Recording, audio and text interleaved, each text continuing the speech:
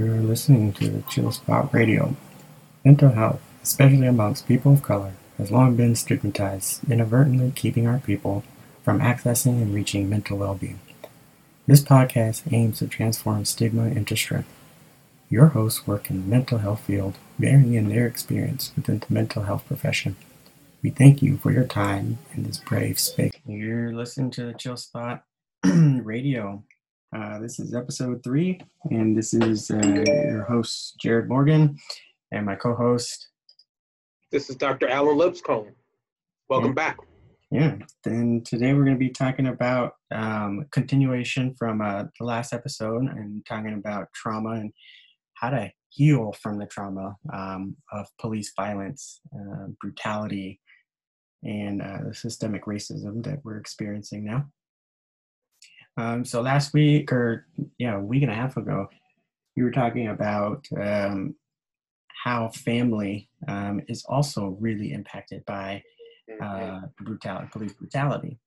And so we know that George Floyd's brother was there and witnessed it, and now since then we've had the murder of Rayshard Brooks, who has 4 children and a wife, and they're also going to be experiencing a lot of trauma from this. And how can families heal? How can sons, daughters, wives, husbands, parents, brothers and sisters heal when they lose a member of their family in this way?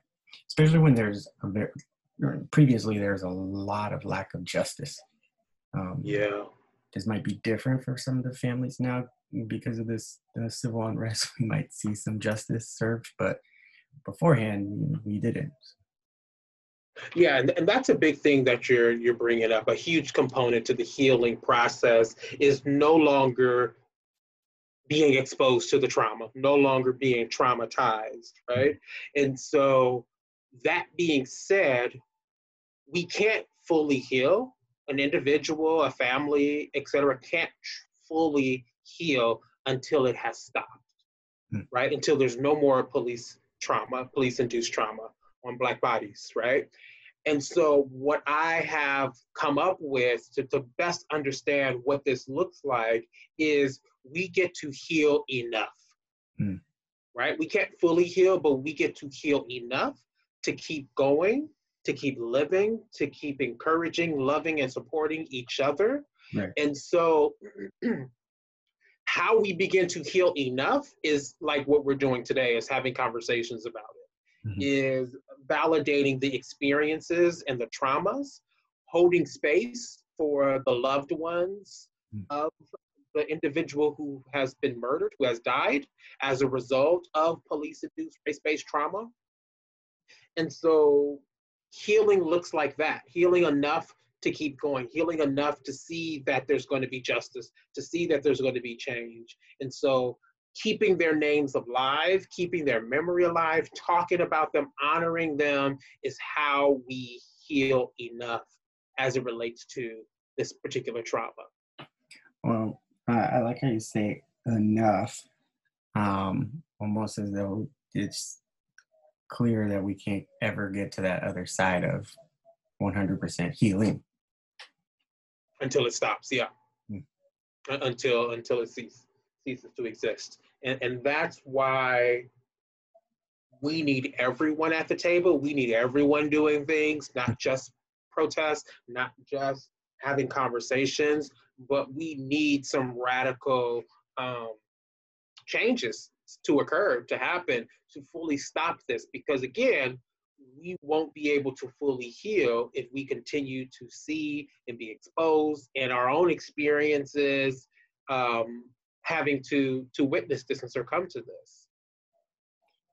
And it makes me think about outside of even just police brutality, but in low socioeconomic neighborhoods, kids repeatedly see violence, even if it's not police on citizen violence, but just neighbor on neighbor violence, and it just kind of continues that cycle. And so they're never able to really heal from what they're witnessing if the whole idea is it has to disappear to be able to fully heal. Yeah. There needs to be accountability, right? There needs to be accountability. And that's the part that is painful, is when there is no accountability, right? When police officers are able to do what they do and there's no accountability, there's no change that occurs as a result of what happened. Well, generally, there's also a justification for what they did by looking at our background and saying that we were criminals already, or we smoked weed. Correct. So then that justifies, right, what happens. So then it erases, or it attempts to erase the wound that was felt, right? The impact that it had on the families, the individuals. And I think the other thing around Healing Enough is the truth, is what we're touching on, the truth of what happened. And it wasn't because this person, they like to paint the picture of their past history with law enforcement or whatever, corrections. But the truth is what actually happened, what actually occurred, and the recognition of that. And not trying to, sweep it under the rug and dismiss the behaviors. And naming what we are seeing and what we are experiencing. When we don't talk about race and racism, when we don't talk about institutional racism, systemic racism and oppression, then we're not truly healing, are we? Because then we're not naming the wound. We're not naming what actually happened. We're beating around the bush. Strategically, right? Yeah. It's strategic. Yeah, very much. Yeah. So then, how do communities really then heal? Because when you say healing enough, I have to imagine that there's repercussions or side effects to only getting to a certain point. Otherwise, when somebody's murdered, we usually see outcry. We see a lot of discussion about it. It's on the news. The family has the funeral paid for, glorify that person. And so I would assume there's some healing that comes with that. But, then what happens? Because oftentimes we don't see a major change in that family. So I'm assuming they don't heal. No, I think that's the injustice too, is that the grief is never truly processed. There's no true bereavement process. That's the misbereavement, right? Because there's no space for it. There's no recognition. There's no credence for it. So, once everything has subsided and there's no longer media coverage, et cetera, then the families are still wounded. They're still left with the unresolved issues at hand that no one addressed. And so we see their passion, we see them keeping their story alive and their name alive. But no, you cannot 100% fully heal when you can't truly 100% grieve and have a bereavement process. And for our listeners, can you break down the grieving process for us? Because there are steps to it. Sure. I mean, grief, while Kubler-Ross talks about this, there's stages that one can go through, right? And they're not step by step, kind of I go through the anger, then I go through denial, then I go through bargaining, acceptance, depression, etc. But those are the common stages, if you will, that folks tend to go through. And so it doesn't always look that neat too. Right. Many times it doesn't look like that neat. Grief is all over the place. The feelings come up and down. They hit you. You could be 20 years post, your loved one has died, 20 years ago, and the grief can be so fresh still. Right. As a result of that. And so grief is the conflicting feelings that come with the end of or change to a familiar pattern or behavior, right? And so the conflicting feelings that come with that is grief. And allowing those feelings is part of the grief process, but also that process is your bereavement process, right? So dealing with those conflicting feelings, talking about it, getting support around it, recognition, that's the bereavement process. And so I've said this before, we, with this type of trauma, have been bereft of a bereavement experience. Yeah. Right? Right? We've been robbed of that. Right? We don't get that. Right? It's always shortened by something else, or we move on to the next thing. And that's what I'm hoping. I'm hoping that doesn't happen with this. Right. I hope that we can stay on what has been happening to Black bodies, Black men, Black women, Black trans women, Black trans men, etc., is this injustice. And I hope that we don't try to move the conversation too quickly to something else or to another group, because in order for it to truly change, we need to stay with it. Mm-hmm. And I'm not saying that we cannot do this for other groups, and because we can, but I think what gets lost sometimes is that we move on too quickly. Right. And we need to stay with it. Well, it's really uncomfortable to sit in those feelings by yourself. It is. And I think for other populations, ethnicities too, it highlights for them the injustices within their own community too that's happening, right? Mm-hmm. And so there's a recognition like, wait a minute, there's injustices here that's happening. Right. And so attention needs to be there, rightfully so. But I just hope that the coalition can stay together to focus on this, and then we can focus on other things. Mm. Because then it becomes the oppression Olympics. Yeah. Right. And then we start, we don't see this, and we are discriminated against too. And then now we have to defend. Right. Now, notice how we're moving away from the healing. Notice how we're moving away from the true bereavement process, right? Mm-hmm. So now I have to situate myself differently and position myself differently to respond to what's being said. Moving the conversation away. And you I know you do groups with teens, and you do a lot of stuff around Black male grief. What are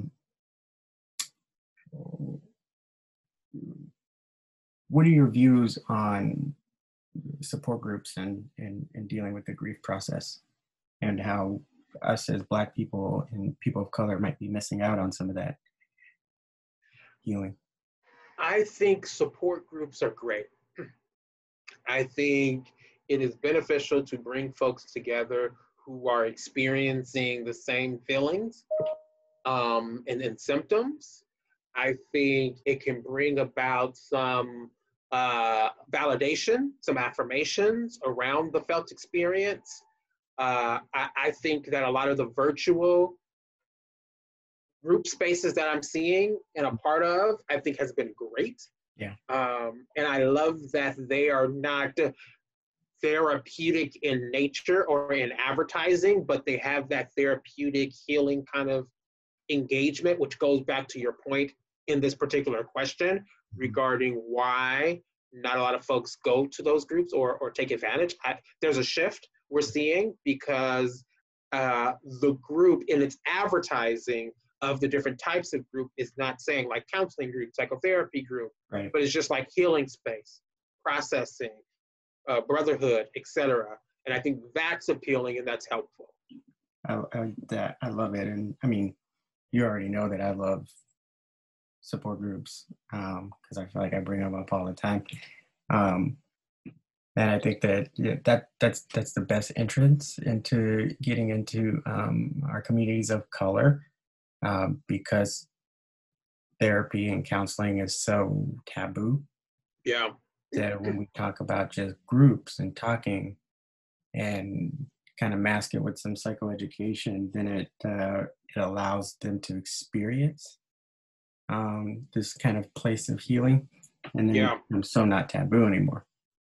Yeah. I think about when we talk about healing in groups and things like that, I think healing is about holding and honoring each other, holding space for one another, mm-hmm. and honoring each other's experiences and truth. Right. Without trying to take over. I think healing encompasses engaging in difficult conversations and dialogue. Mm-hmm. Right. We have to go there, It also entails affirming each other and affirming our emotional experiences as well as our physical, right, felt experiences that we're having. And then the final piece around healing is listening to self, right? Listening to what's coming up for us, mind, body, and spirit, and then moving in such a way that allows us to not only be authentic to ourselves, but to ensure that we are moving in a way that honors who we are and honors our lineage and our ancestral connections too. Right. Right.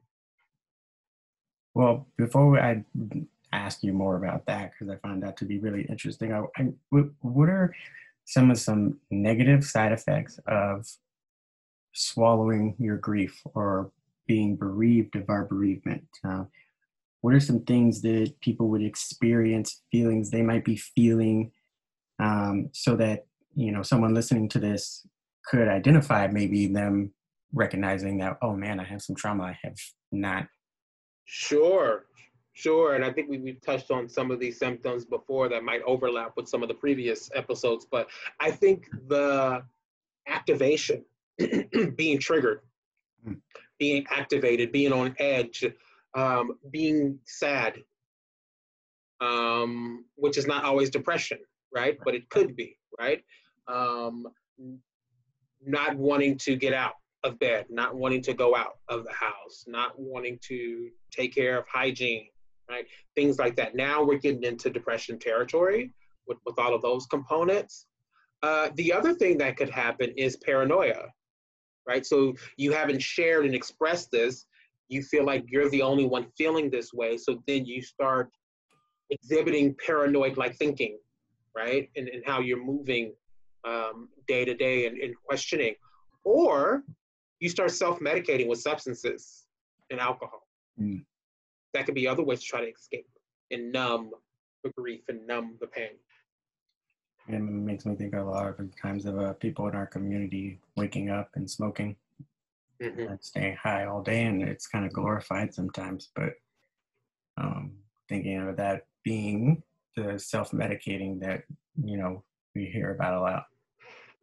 Yeah, especially coupled with COVID and the time that we're in with COVID, right? I was just in a session a moment ago, and the person that I was having a session with was saying, it's hard to look forward to things right now. Like it's hard to envision something outside of here, right? Something outside of this moment, because there's a lot going on. And I think this is where people's faith becomes important. This is where resiliency becomes important. And I'm not saying that in a loose kind of a way or in this kind of magical kind of way. I'm saying that in a way to ground oneself, right, in what will come following this, right? And I think for those who have gone through stuff, and this is probably for like older generations who have experienced some stuff, they know, right? They know that it's going to get better. And for those who are grounded in their spiritual connections, et cetera, religion, et cetera, they also know within their faith that there are brighter days that are coming, right? Beyond this.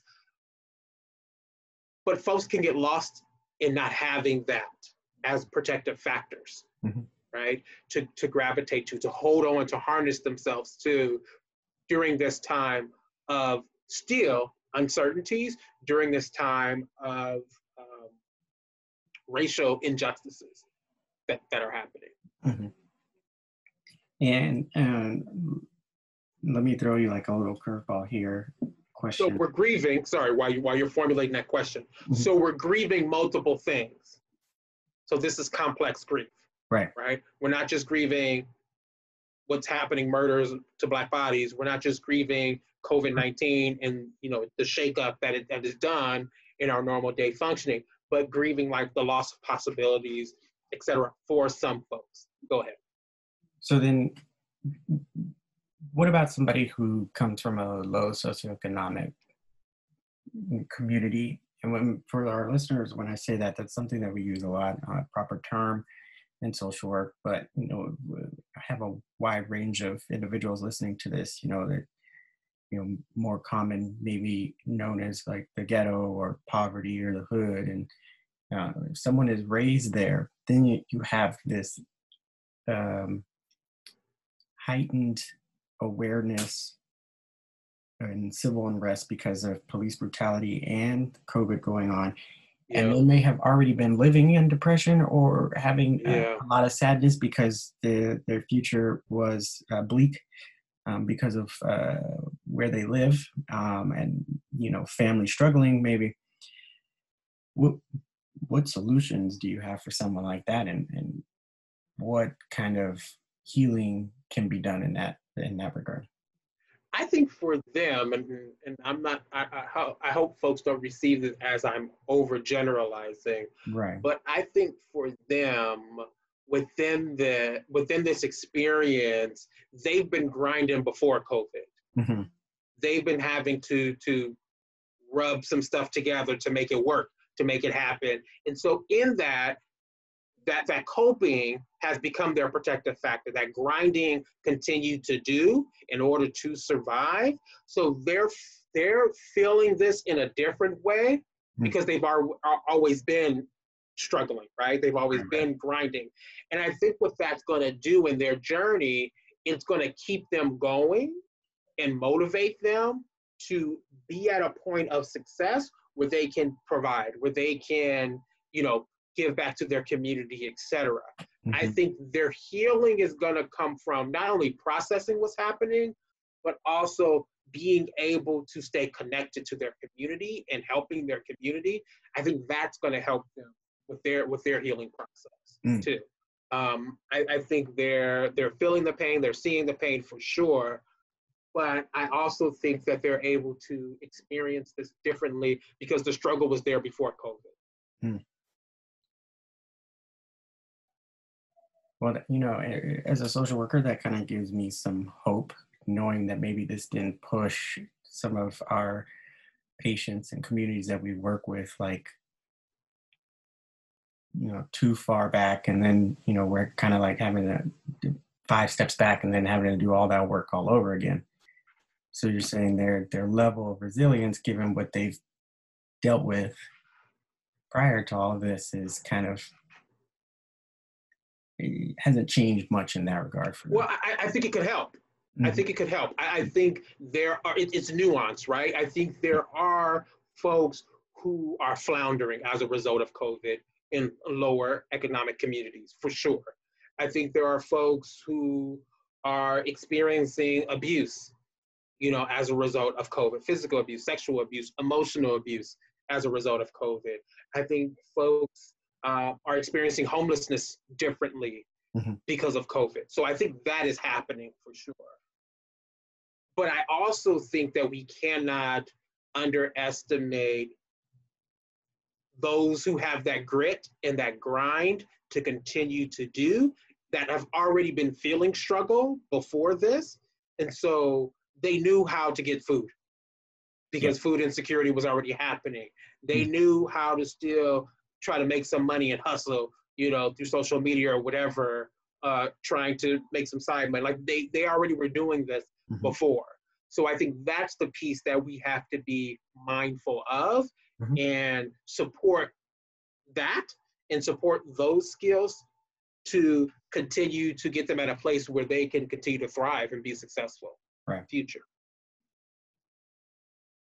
And going back to spirituality, Yeah. um, and I forgot where you left off with that before I drove us off onto this. Uh, I was talking about how that is a protective factor and people can really gravitate to their faith mhm. and their spiritual practices and religion, to help them foresee the future, Right, right, a right. brighter day. Um, well, I mean, it's really no surprise that religion is and spirituality is a huge protective factor within the African American and Latino Latinx communities. Um, is there a reason why, you know, the church, quote unquote, hasn't necessarily saved us, and how we could better utilize spirituality in helping us cope and overcome. What do we mean save us? Um, well, very much that we see churches remaining in certain areas, but they don't necessarily always provide like a success story for some of our patients or people that we see. Um, that churches go into certain communities to provide, to uplift them, but the community continues to stay where it is.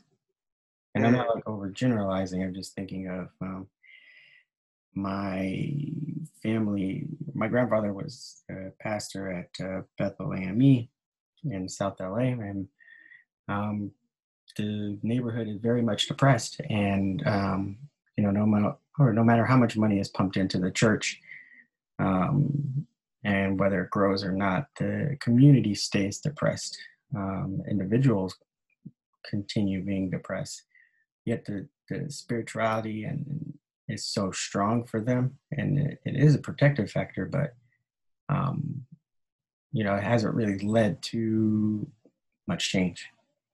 I think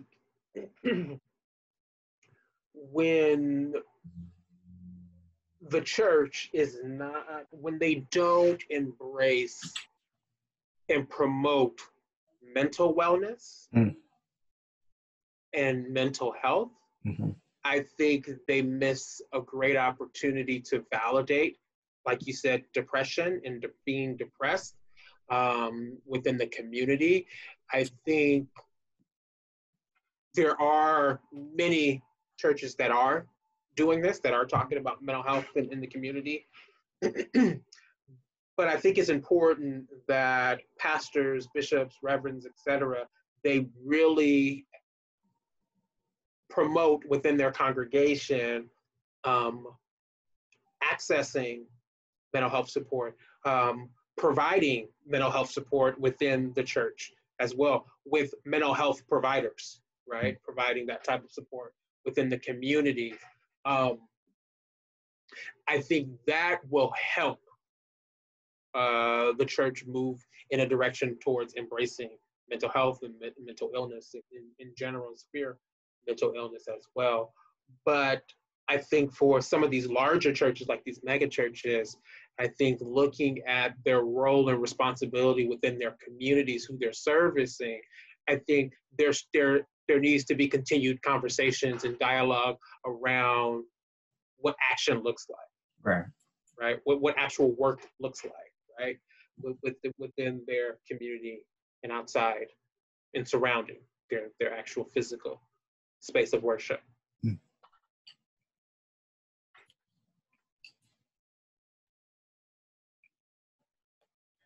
Well, any more to say on some other things that you've seen going on in this community during this time? Yeah, I think what we're seeing is, specifically among African Americans, is reclaiming our healing, is really trying to push forward change so that we can move forward as a people, and we don't have to experience this any longer. I think it's going to take some time for sure. I think also our allies have been a great component of this and proponent of pushing this forward, which is great. The irony is they had to see it in a different way to believe it, and shake up, right? Wake up and shake up in a different way to get it. And I think that's what I'm also seeing as a result of this.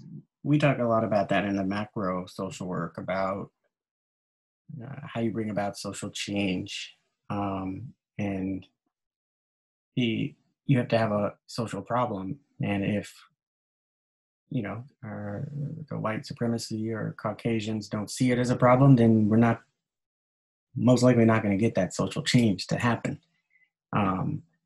And so police brutality was just seen as a those are specific cases because they had this background and this person may have deserved to, blah, blah, blah, Correct.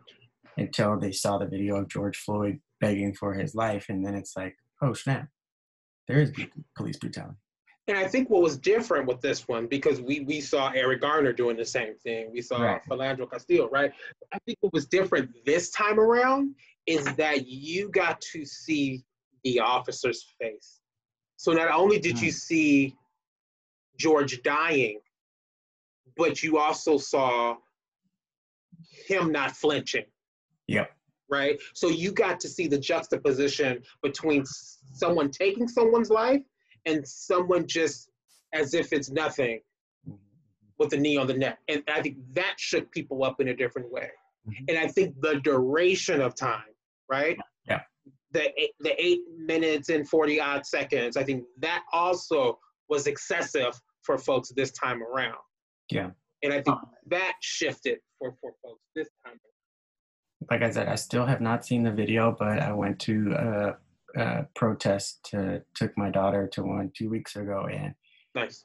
I, a lot of people have been kneeling, and then they read throughout the 8 minutes and 40 odd seconds, they're reading what George Floyd was saying. And I'll be honest, I was getting real shaky. Luckily, sure. My daughter too couldn't sit for very long, so I ended up having to chase after her, which was a bit of a relief to not have to sit there for another 4 minutes to listen. It really tears you up, and really. I mean, I'm sad that it had to get to that point for it to become a real for sure problem, or to seen as a social problem by some. But yeah. We talk about this a lot, and 521, 645 is utilizing media and things to help mostly Caucasians see what's going on, because when you activate them, they really are the ones that help push this along. And it's been nice to see them out there marching alongside people of color. Sure. Just as outrageous. And I think that same incident with Chris Cooper and what's her name, Amy Cooper in the Central Park. Mm-hmm. When you got to hear her words come out about identifying him as an African American male who's threatening her. Mm-hmm. A black man, yeah, definitely. Really paints the picture of what happens out there. Mm-hmm. And that's the important thing too. If we can go back to the allyship, and that looks like it's what happens when we're not around, mm-hmm. what's being said, and how our allies showing up in those spaces, mm-hmm. and then importantly, what happens when we are around and you're seeing racial injustices happening right in front of you. So I think what this is doing too is it is pushing it beyond just recording the incident. Right. And I think I talked about this the last episode. It's interrupting and disrupting what we're actually seeing take place. Right? So it's not enough now just to record it. Like that was like the beginning. The initial phase was like people were recording. Now it's not just recording, it's doing something about it too. I think that's what we're going to see as a result of this. And we've been seeing it since then. Yeah, I've seen a couple of videos of cops, partners informing their partner to release the chokehold. Yeah. I think a cop just was let go this morning or today from an incident over the weekend in New York again. He had an individual in a chokehold and knocked him out cold. Yeah. But just like that same thing, I don't understand where that disconnect is, but it's there. Mm-hmm. Yeah, it's through training, and it's through implicit bias, and it's through years and years and years of systems of oppression, institutional racism, all of that. And you teach classes on it implicit bias, don't you? I do trainings around that. Sorry. Yeah. Trainings looking at diversity, equity, inclusion, and justice within organizations. And one of the components of that is looking at implicit bias and how that shows up and how to be aware of it. And just like without giving us the whole training, what does someone do when they recognize as an implicit bias within themselves? Yeah, I think you get to change your behavior. You get to change your actions in that moment, right? And so you're aware that how you are feeling and how you are thinking is rooted in your biases, right? That happens automatically. So you get to slow yourself down to change your action, to change your behavior, to begin to correct it. I think that becomes important. And quickly explain, if you can, implicit bias, in case somebody doesn't know what it is. Sure. Implicit bias is when we have a prejudice towards an individual or a group of people based on how they look. It is through rapid association. It's unconscious. It's triggered automatically. It operates at all levels. So it's not just an individual thing. We also see it promoted and supported within healthcare, human services, education systems as well. Right? So the example I like to use is I get a different treatment when I walk into a space, be it an organization, be it a classroom, be it a training, when people know who I am, right? So when people know this is Dr. Alan Lipscomb, I get a different level of treatment. When people don't know who I am and I walk into those same spaces, be it education, be it agencies, institutions, I get a different level of treatment being a Black male without the title because they don't know, right? And so what's a part of that is implicit biases. That's a component of the level of treatment and the reactions that I get that they're not even consciously aware of because it happens so quickly and they move right through it, as opposed to what I was saying a moment ago, taking a pause, taking a beat before that happens. I really see implicit bias on the airplane when I'm flying. Really? Yes, through flight attendants. I see how they respond to other passengers, especially if they are white passengers. Like, who gets an extra pillow without asking a blanket, right? Who gets an extra snack beverage without asking, right? And I'm not searching for it, but how it comes to my attention is they get offered it. And I'm like, oh, I wonder if they're going to ask me the same thing. And without a doubt, it doesn't happen.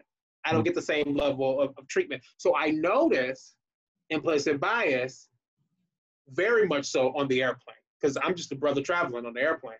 Unless I'm in first class, like I'm balling out of control, right? Then I will get my drinks and I will get the extra pillow, etc. But other than that, if I'm in coach, it's a different type of treatment. But again, regardless of being in coach, I still see how implicit bias shows up. And now correct me if I'm wrong, because there is something to implicit biases. I mean, when you go into the primal part of our brain, it's for protection. For sure. We group things together. So you knew that an animal on 4 legs that may not be a lion, but looks similar to a lion, could probably tear you up.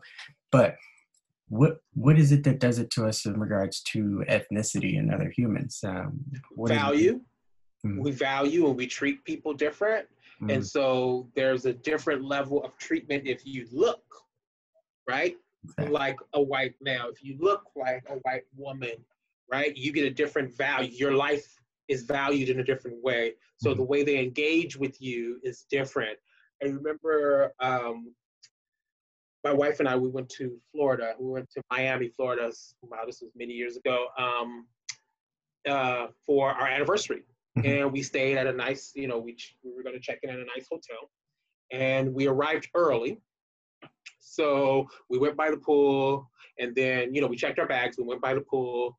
And then we went to the lobby. And we just hung out at the lobby and was waiting for our room to be ready. And, we were laying down, falling asleep, etc. there in the lobby. And I remember a staff member came to us and said, they don't want homeless people sleeping here. Wow. Now, let me just say this. Okay, let me just say this. I'm on vacation. And so when I'm on vacation, I'm thinking I'm fly. I'm thinking I'm dressing like I'm on vacation. And so I don't think that someone would think that I look like I am experiencing homelessness. I would think I would look like somebody who's on vacation, right? Mm-hmm.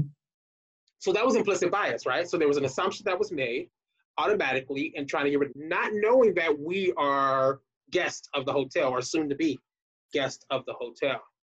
So that went very fun. Needless to say, we did not end up staying there. But that's the type of value and stuff that I'm talking about. Right. And so, yeah. Which, I mean, we get passed down from parents, grandparents, media. Yeah. When I think about it, I always think about Trayvon Martin in the hoodie. Yeah, me too. I do too. Yeah. Yeah, always. And then it's strictly implicit bias that got him killed. Yeah. Yeah. All of that. So it changes how you move, right? It impacts how you move as a Black person. Sure.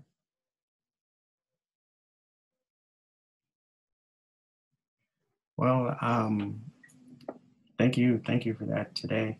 Very informative, and we now have our website, chillspotradio.com. Check it out. Yeah, changed it up a little bit from Chill Spot Podcast as Chill Spot Radio. And you can find information on myself and Dr. Lipscomb.